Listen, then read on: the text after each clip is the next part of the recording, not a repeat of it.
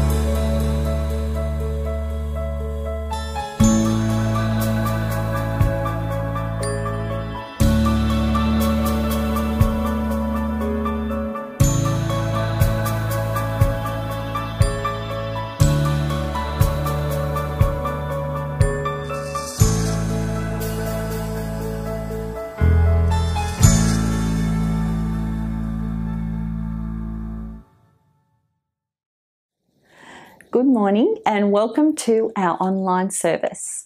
Whether you're a regular part of our service or you're just visiting today, it's so good to have you with us. Why don't you join us on the chat line and say hi or send us a prayer request through. You'll see the link on your screen at the moment. You know, a verse that was resonating in my heart today in preparing for this was found in Psalm 118 verse 24, where it says, "This is the day that the Lord has made. Let us rejoice and be glad in it." I don't know if you've been a Christian for a while, but that was a song I used to sing as a child. And I guess it's just a declaration I want to encourage us in today. And with that in mind, why don't we open our service in prayer? Oh, Heavenly Father, we say with King David, "This is the day that you have made." Lord, I just pray wherever anyone is that they'll have a real sense of your presence this morning. And as a church family, we want to just commit to you this morning all of our communities that are recovering from the floods. And we just pray that they're all able to access the help that they need to rebuild. And they'll have a sense that we're all behind them. We ask all of this in Jesus' name. Amen. Well, it's my privilege this morning to be bringing the message to you with some of our graduating students from Bible College. So I hope that you really do enjoy that. And for now, though, let's go into worship.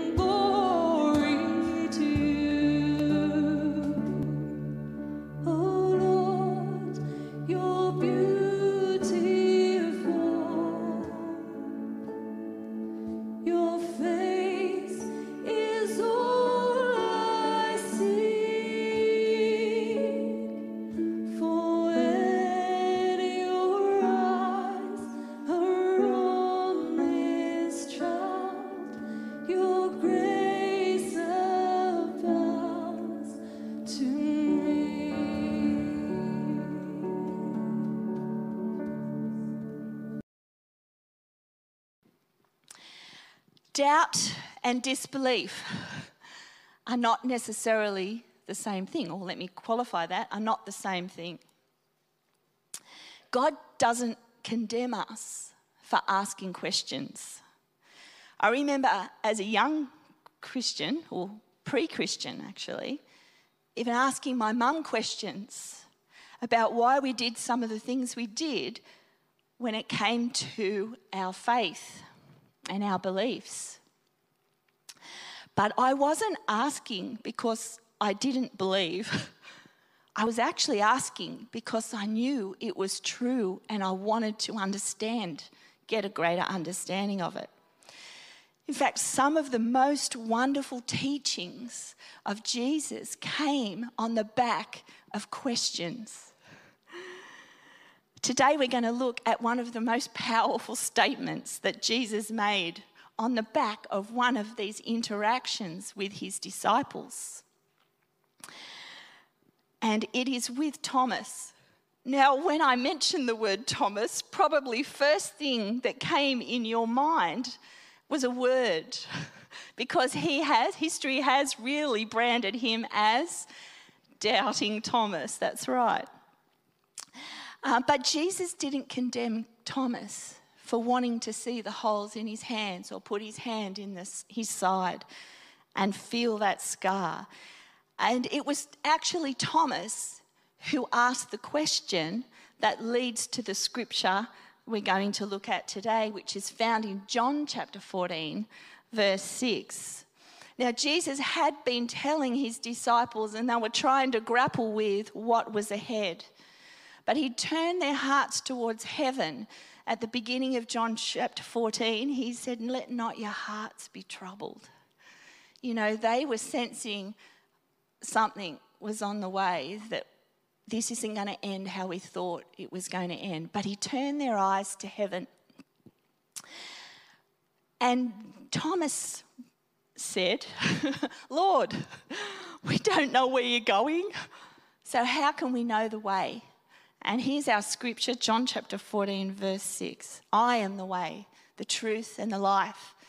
No one comes to the Father except through me." There's so much truth packed into those few short words. And this morning, I'm privileged, along with two of my Bible college graduates, Perry McIntyre and David Stonehouse, are going to come and help me unpack some of that truth today. And we qualify that by saying some of that truth. We're just going to scratch the surface. But our prayer is that as we look at the words of Jesus in this week before Easter, that our heart and our faith will be stirred as well and inspired. And so I'm going to ask Perry to come up and have a chat to you about the way. Thank you, Donna. Good morning, church. I think Donna laid a fairly clear foundation for us about where we're going to this morning. So I'll just jump straight in. You see, Jesus answered Thomas and tells him, "You know what? You do know the way. You do know the answer. The answer is standing right in front of you. Thomas, I am the way, the way." The first thing we need to realize is that Jesus is the way. Jesus is saying, "I'm the way back to God. I'm the way back home." Your heart is longing for home. You desire communion with God. And guess how you get there? I am the way. So in the brief time I have this morning, I have 2 points for you. The first one, Jesus, the immediate way, a saviour. Firstly, we need to realize that we need a way. Looking at Scripture, it doesn't take us long to understand why we need a way.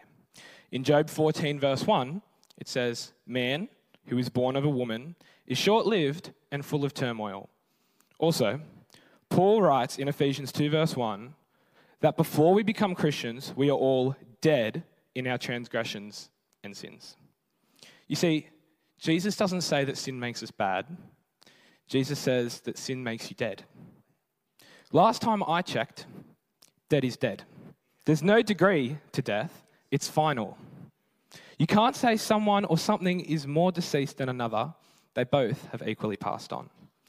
So humanity has a collective problem here. We have a craving that the ways of the world just can't satisfy. We think, if only I had more money, if only I had more power, if only I had more authority, I could finally achieve this and be satisfied. But you wouldn't. You would just crave more of what you already want. We have a desire to be in communion with God, but the problem is that our inherent sin has caused a chasm, a deep abyss which separates man from God. God is perfect. God is great. God is just. And I just desire a way to God, but I can't get to God. So guess what? God came to us. He sent you his one and only Son, Jesus Christ, who came to a cross, and the cross begins our pathway, our bridge, and our way back to God. He is the way from God to man and the way from man to God. Because of this, Romans 6, verse 11 proves true. Count yourselves dead to sin, but alive to God in Jesus Christ. He's the way maker. He makes the way where there seems to be no way. It's not what he does, it's who he is. He isn't a way maker, he's the way maker. He's the way to the Father through salvation. And the exciting reality is that when we realize that foundational truth, that Jesus is the way, we realize that Jesus may magnify the way to the Father, but that's not all. It signifies the beginning of our journey with the Father. All right, is that good, church? Point 2, Jesus, the way of the journey, a mentor. Acts chapter 9, verse 1 to 2.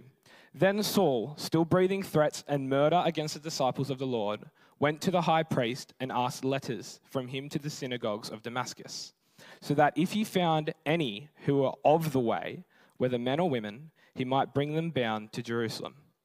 Here, the way refers to Christianity as a whole. The first thing to note is that we as Christians are of the way, meaning we belong to God and are eternally his.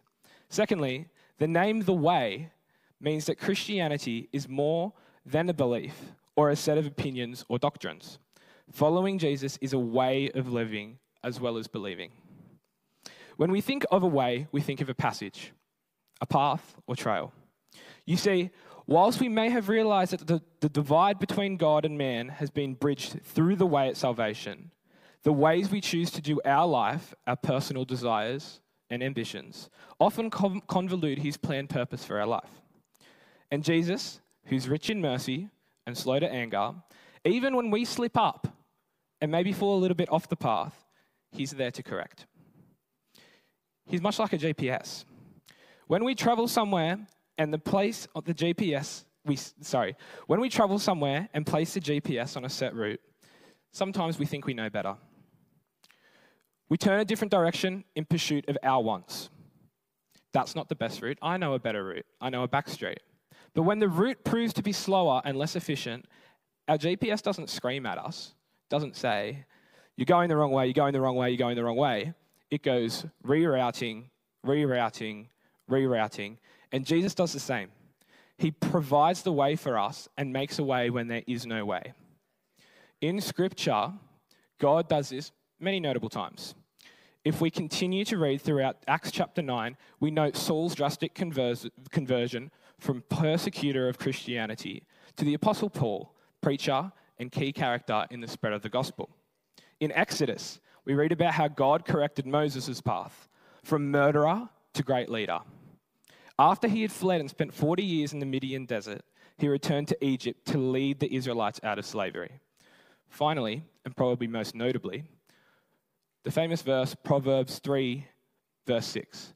God promises us, trust in the Lord with all your heart and lead not on your own understanding. In all your ways submit to him and he will make your paths straight. Church, we serve a God who made a way for me, for you, and for us. We serve a God who is both the way of salvation as our Savior and the way of the journey we call life as our mentor. He doesn't stop there though, does he? When we read John chapter 14, Jesus looks at Thomas in response to his doubt and goes, you know the way, I am the way, but I'm also the truth. Thank you, David.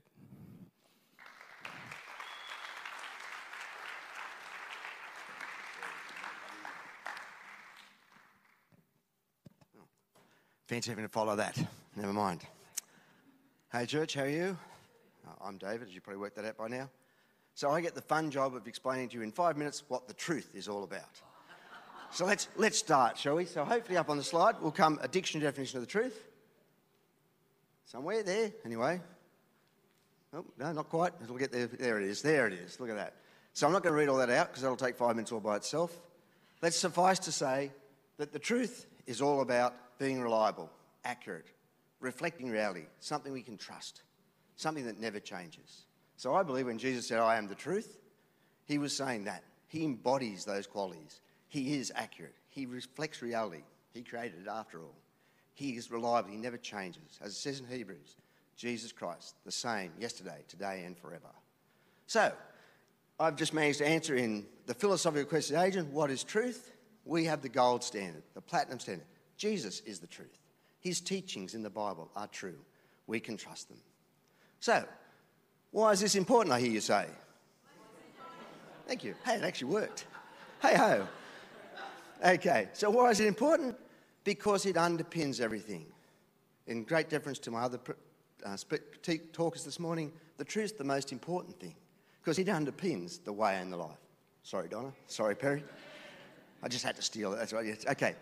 But it's true. If we can't trust Jesus, we're in big trouble. Everything we rely on, everything we preach, everything we sing about, forget it. My thought this morning I had is, we stop being Christians, we just become Ians. Because, well, we believe in Christ. So it's very important. Sorry, I had to just try there. So it's a fundamental truth. Jesus is truth. Fortunately for us, we can trust Christ. We can trust Jesus. He is truth. He never changes. He always has us. And everything he teaches us, we can rely on. And so I had a GPS thing as well. It's a bit like following your GPS. You've got to trust the truth to show you the way. Because if your GPS isn't taking you to the right spot, you're going to end up where you don't want to be. So it's very important. The other thing that struck me about these statements is these I am statements of Jesus, the way, the truth, the life, they're radical. They're out there. They don't give you any room to manoeuvre. It's like C.S. Lewis says, you've either got to take Jesus at his word and say he's Lord, or he's a liar, or he's a lunatic. In the like of someone who says a poached egg, I think C.S. Lewis says in Mere Christianity. So it evokes a response. You can't sort of look at what Jesus says and just go, anyway. So the religious leaders at the time, they hated Jesus, so much so they wanted to kill him. But those who followed Christ could see something in Jesus that said, hey, this guy is who he says he is. Same as we do 2,000 years later, and they gave their all. However, I did have this vision that there's probably those people, excuse a bit of Monty Python, the little old ladies at the back of the thing saying, oh, the way, the truth, the life, that's nice. What a lovely boy. I'll have to give Mary a ring and say how proud she should be. So they kind of trivialise it all and just skip over what Jesus is saying. And that's not what God's doing. And I have to be honest, there are times in my life when I do the same. I've been at church most of my life, one way or another. I've heard these statements, I don't know, thousands of times, read them, talked about them, etc. It's easy to go, oh yeah, Jesus Christ, the way, the truth, the life, amen, move on. But I have to stop, because when I stop and think, God is saying he is God incarnate. He is God made man. He's the creator and he loves us. He died for our sins. He set us free. He gives us the truth to live by. I suddenly go, wow, I can't get my brain around that half the time. But when I do, I get those little glimpses and go, wow, that really encourages me and helps me on my walk. So I'd just like to encourage you, when you read these things, you've heard them 1,000 times, or if they're new to you, take a pause, think about what Jesus is really saying about himself, because he demands a response. And the other expression that came, this expression came in before Don asked me to preach on the truth, so probably the Holy Spirit, was the fact that Jesus is an inconvenient truth. Let's face it, he was inconvenient to religious leaders at the time. They hated him for it, turned their world upside down, really stuffed up their game plan. Same for us. Jesus often, being a Christian, following God, is often an inconvenient truth. In my life, there's been times when it's made me even more different than I normally am. being that Christian guy, being the guy who goes off to church, you know, when you're at school, when you're at work, it sets you apart. It's inconvenient. It'd be nice sometimes just go, hey, I'll just go along with popular opinion. I'll just seek out what others want to do and just go with the flow. But you've got to stand for the truth. And sadly, well, not sadly, that's not right. I mean, what makes it even harder is Jesus is full of grace and truth. So Jesus says, follow me, follow my truth, but have grace to those who don't understand, who don't love you, who ridicule you. As I get older and grumpier, I find that even really harder and harder. You know, just get with the program, guys, you know, what's going on here? But God says, no, you've got to show those truth and grace and be an example. And I can't do that. The only way we can do that is through the power of the Holy Spirit, through God working in us, through letting that work out through us. So I just hope that you'll be encouraged to realise just how much God loves you and just that we can rely and trust on him. And now I'd like to pass to Donna, and she'll finish off with the life. Thank you.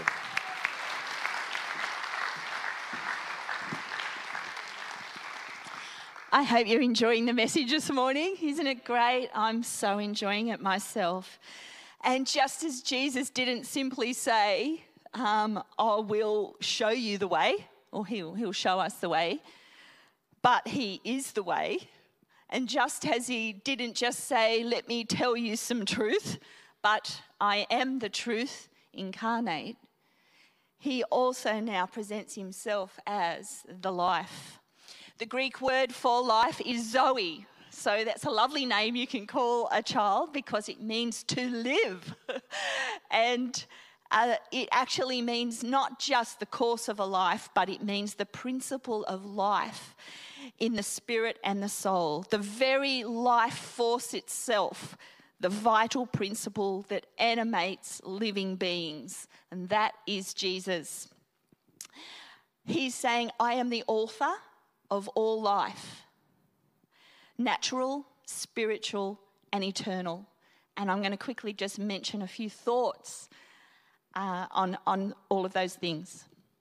A couple of scriptures about natural life, our Christian worldview. At the beginning of John, we're in John 14, but at the beginning of John in chapter 1, in the beginning was the Word was with God, and the Word was God. He was God in the beginning. Through him, all things were made. Without him, nothing was made that has been made. Colossians 1, 15 to 16. He's the image of the invisible God, speaking of Jesus. The firstborn over all creation, for by him all things were created, things in heaven and on earth, visible and invisible, whether thrones or powers or rulers or authorities, all things were created by him and for him. He is before all things, and in him all things hold together. Hebrews 1 verse 3, the Son is the radiance of God's glory, the exact representation of his being, sustaining all things by his powerful word. So when it comes to natural life, the world that we see, the people that we are, Jesus is not just the source of all life, but he's saying, I am the Lord of all life. In the fact that it's held together in him. And he sustains it by his word. And sustain just means that you cause something to continue for an extended period of time. And we know Jesus says, I am the Alpha and the Omega, the beginning and the end. And so we know that when it comes to time, when it comes to the natural world, those things will not come to an end until Jesus' word says so. So then we think of spiritual life. Because when Jesus came, he said to the people of the day, I have come to give you life and life to the full. And he was talking to people who were alive. They were alive at the time. So he's here talking about another dimension of life. Not just natural life, but spiritual life. Back to John 1, great chapter to read at home for yourselves in the full. But it says, in him was life, and that life was the light of men. That light there means spiritual illumination. And so he's the one that illuminates or brings to life what Perry talked about, us being dead because of our human nature and the sin that we have been inherited. Our human nature has kept our spirit dead, but he's saying, I am the one who can bring that back to life. And if we're here today and we've acknowledged Jesus as our Saviour, he has activated your spirit life within you. And then when we commit our life to him, that activation allows his spirit to come and live in us. And he's that one. You know, a question that I have been asking, well, actually I felt the Holy Spirit ask me many times last year during the COVID season was, what is spiritual, Donna? What is spiritual? It was during a time, I guess, when we're all just rethinking things and how we do things and what we do. And he was sort of pointing out to me that sometimes I've put things on the spiritual totem pole. You know, I have some things really high up here, like maybe prayer, like maybe looking after the poor or things up here. But I have other things sort of middle range, like looking after my family, my granddaughter, my dad. That's just got a spiritual component to it. But then there's other things there, like, you know, cleaning the house, other things I do a lot of in my life that maybe I haven't acknowledged is spiritual. But hang on, what Jesus is saying, if I am your Lord and Saviour, everything you do is spiritual. I want to give you life for everything. You know, don't totem pole things. Don't step out of spiritual mode when you go into looking after your dad or looking after your granddaughter or doing your housework. You know, I can place value on everything that you do and purpose into everything you do. And I can shape your character and I can prepare you in the everyday life. And Jesus is our model for that, because before he had his ministry, he was in a family and he had a job. And this is the God of our universe. This is the way, the truth, and the life. And so we know that those things also have extreme value for us if they had that value for him. The last part is eternal life. Because by far in Scripture, if you did a little Bible study and looked up the word Zoe every time it was mentioned, by far the most common use of this word is in reference to eternal life. 1 Corinthians 15:19 says, if only for this life we have hope in Christ, we are to be pitied more than all men.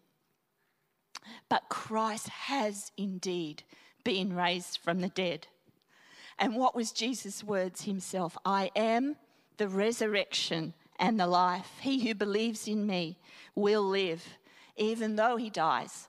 And whoever lives and believes in me will never die. Such powerful words. And our word for the year that the Holy Spirit has prompted, given to Roz, was hope. You know, hope has its anchor in the future. You know, our faith has its anchor actually in the past, because we have it anchored in a time when we committed our life to Jesus Christ, and that's usually in the past. But hope has its anchor in the future, what's to come. And we can lose our hope when we stop talking about the future. And for us as Christians, we are the ones who can talk about the future with confidence, with excitement. I was talking about this with my dad on Friday. It often comes up. And we were just talking about heaven. And Dad's just asking me, and what are we all going to do with our houses? What do we all do with all this stuff, you know? And because we're talking about heaven. But when you have those conversations, you can feel your spirit coming alive. You can feel hope rising in your heart. And I think that's why the Holy Spirit has brought that word to the surface. In our youth last year, they had that word. Now he's brought it into our church because he wants hope to rise, and he wants us to remember that our future is secure in him, and our future is Jesus. And so we find ourselves in this amazing position of having access to the way, the truth, and the life. Our Jesus, the one who is the way, he says, that leads us to the Father. One of the most powerful things about that salvation process, I believe, is when you give your heart to Christ and you sense the Father's love. It's like he takes you, come and see my dad. You have a deposit of love. The scripture says he pours out his love into our hearts by the Holy Spirit. Jesus is the one who's made that possible.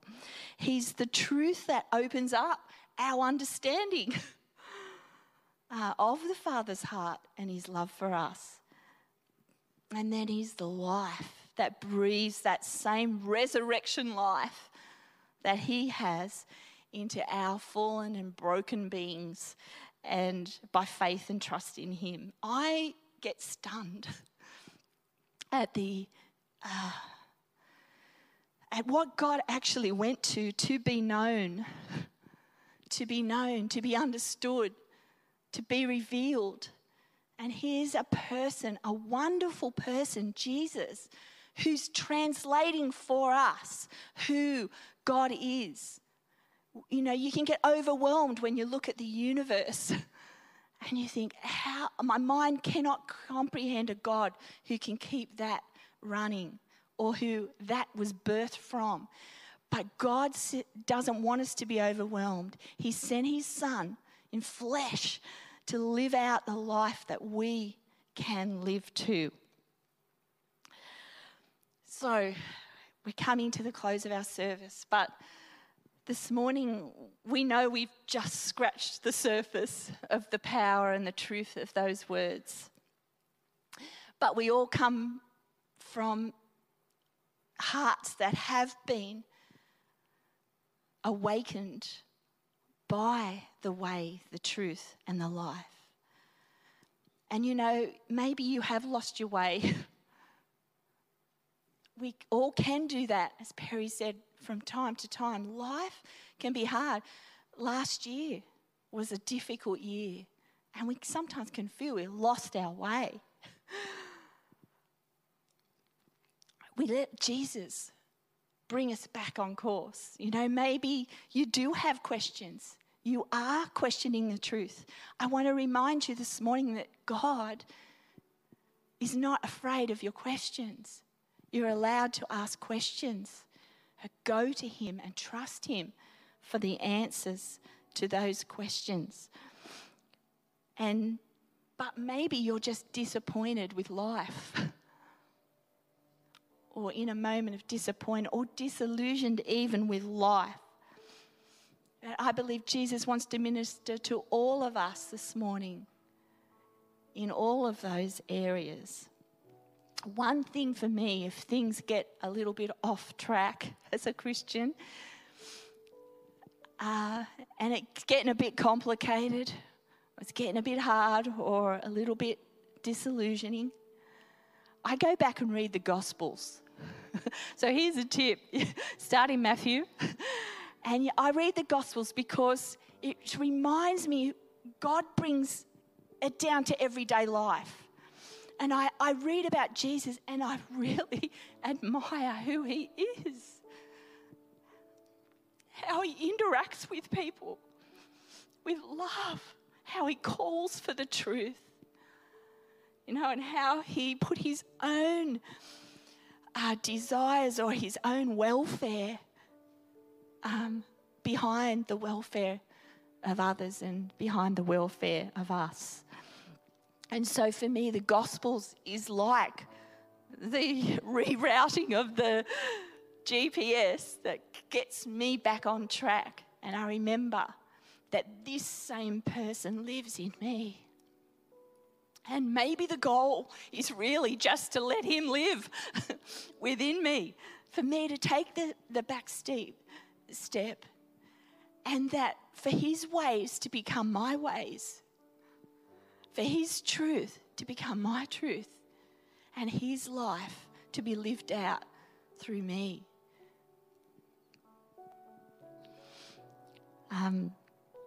So that's, sorry, I need a tissue.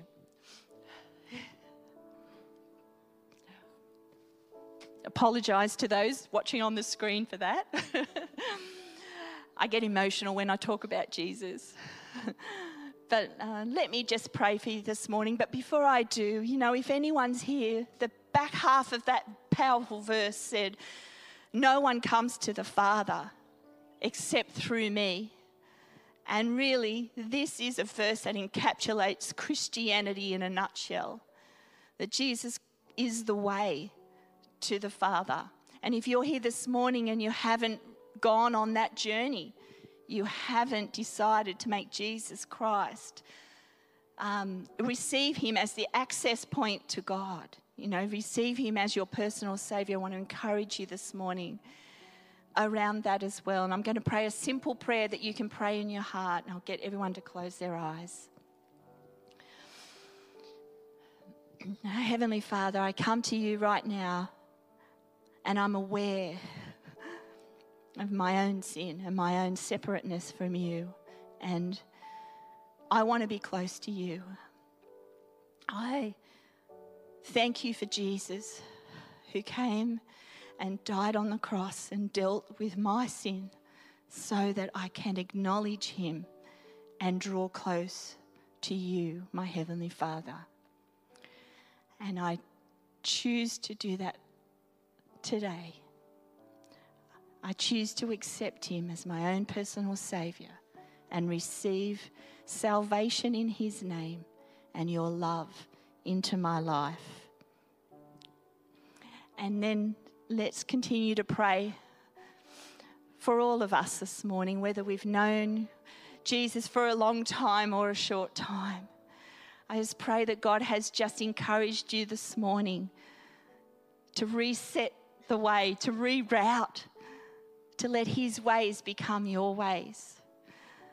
And that he's right there, that everything you do is spiritual if he's in there with you. Don't leave him in the church building after Sunday, but take him home and let him bring purpose and value into your everyday life and redefine maybe what spiritual is. And then, for those who are feeling a little bit disappointed in life, I pray you will turn your eyes towards him, that you will realize who lives on the inside of you, and that he will awaken your spirit to life, that he will pour out a fresh wind of his spirit and his life over you this morning as we think about Jesus and as we lay our lives down again to honour him. Amen. Thank you for listening. We hope you have enjoyed this message. For more information, please visit macquarielifechurch.com.au.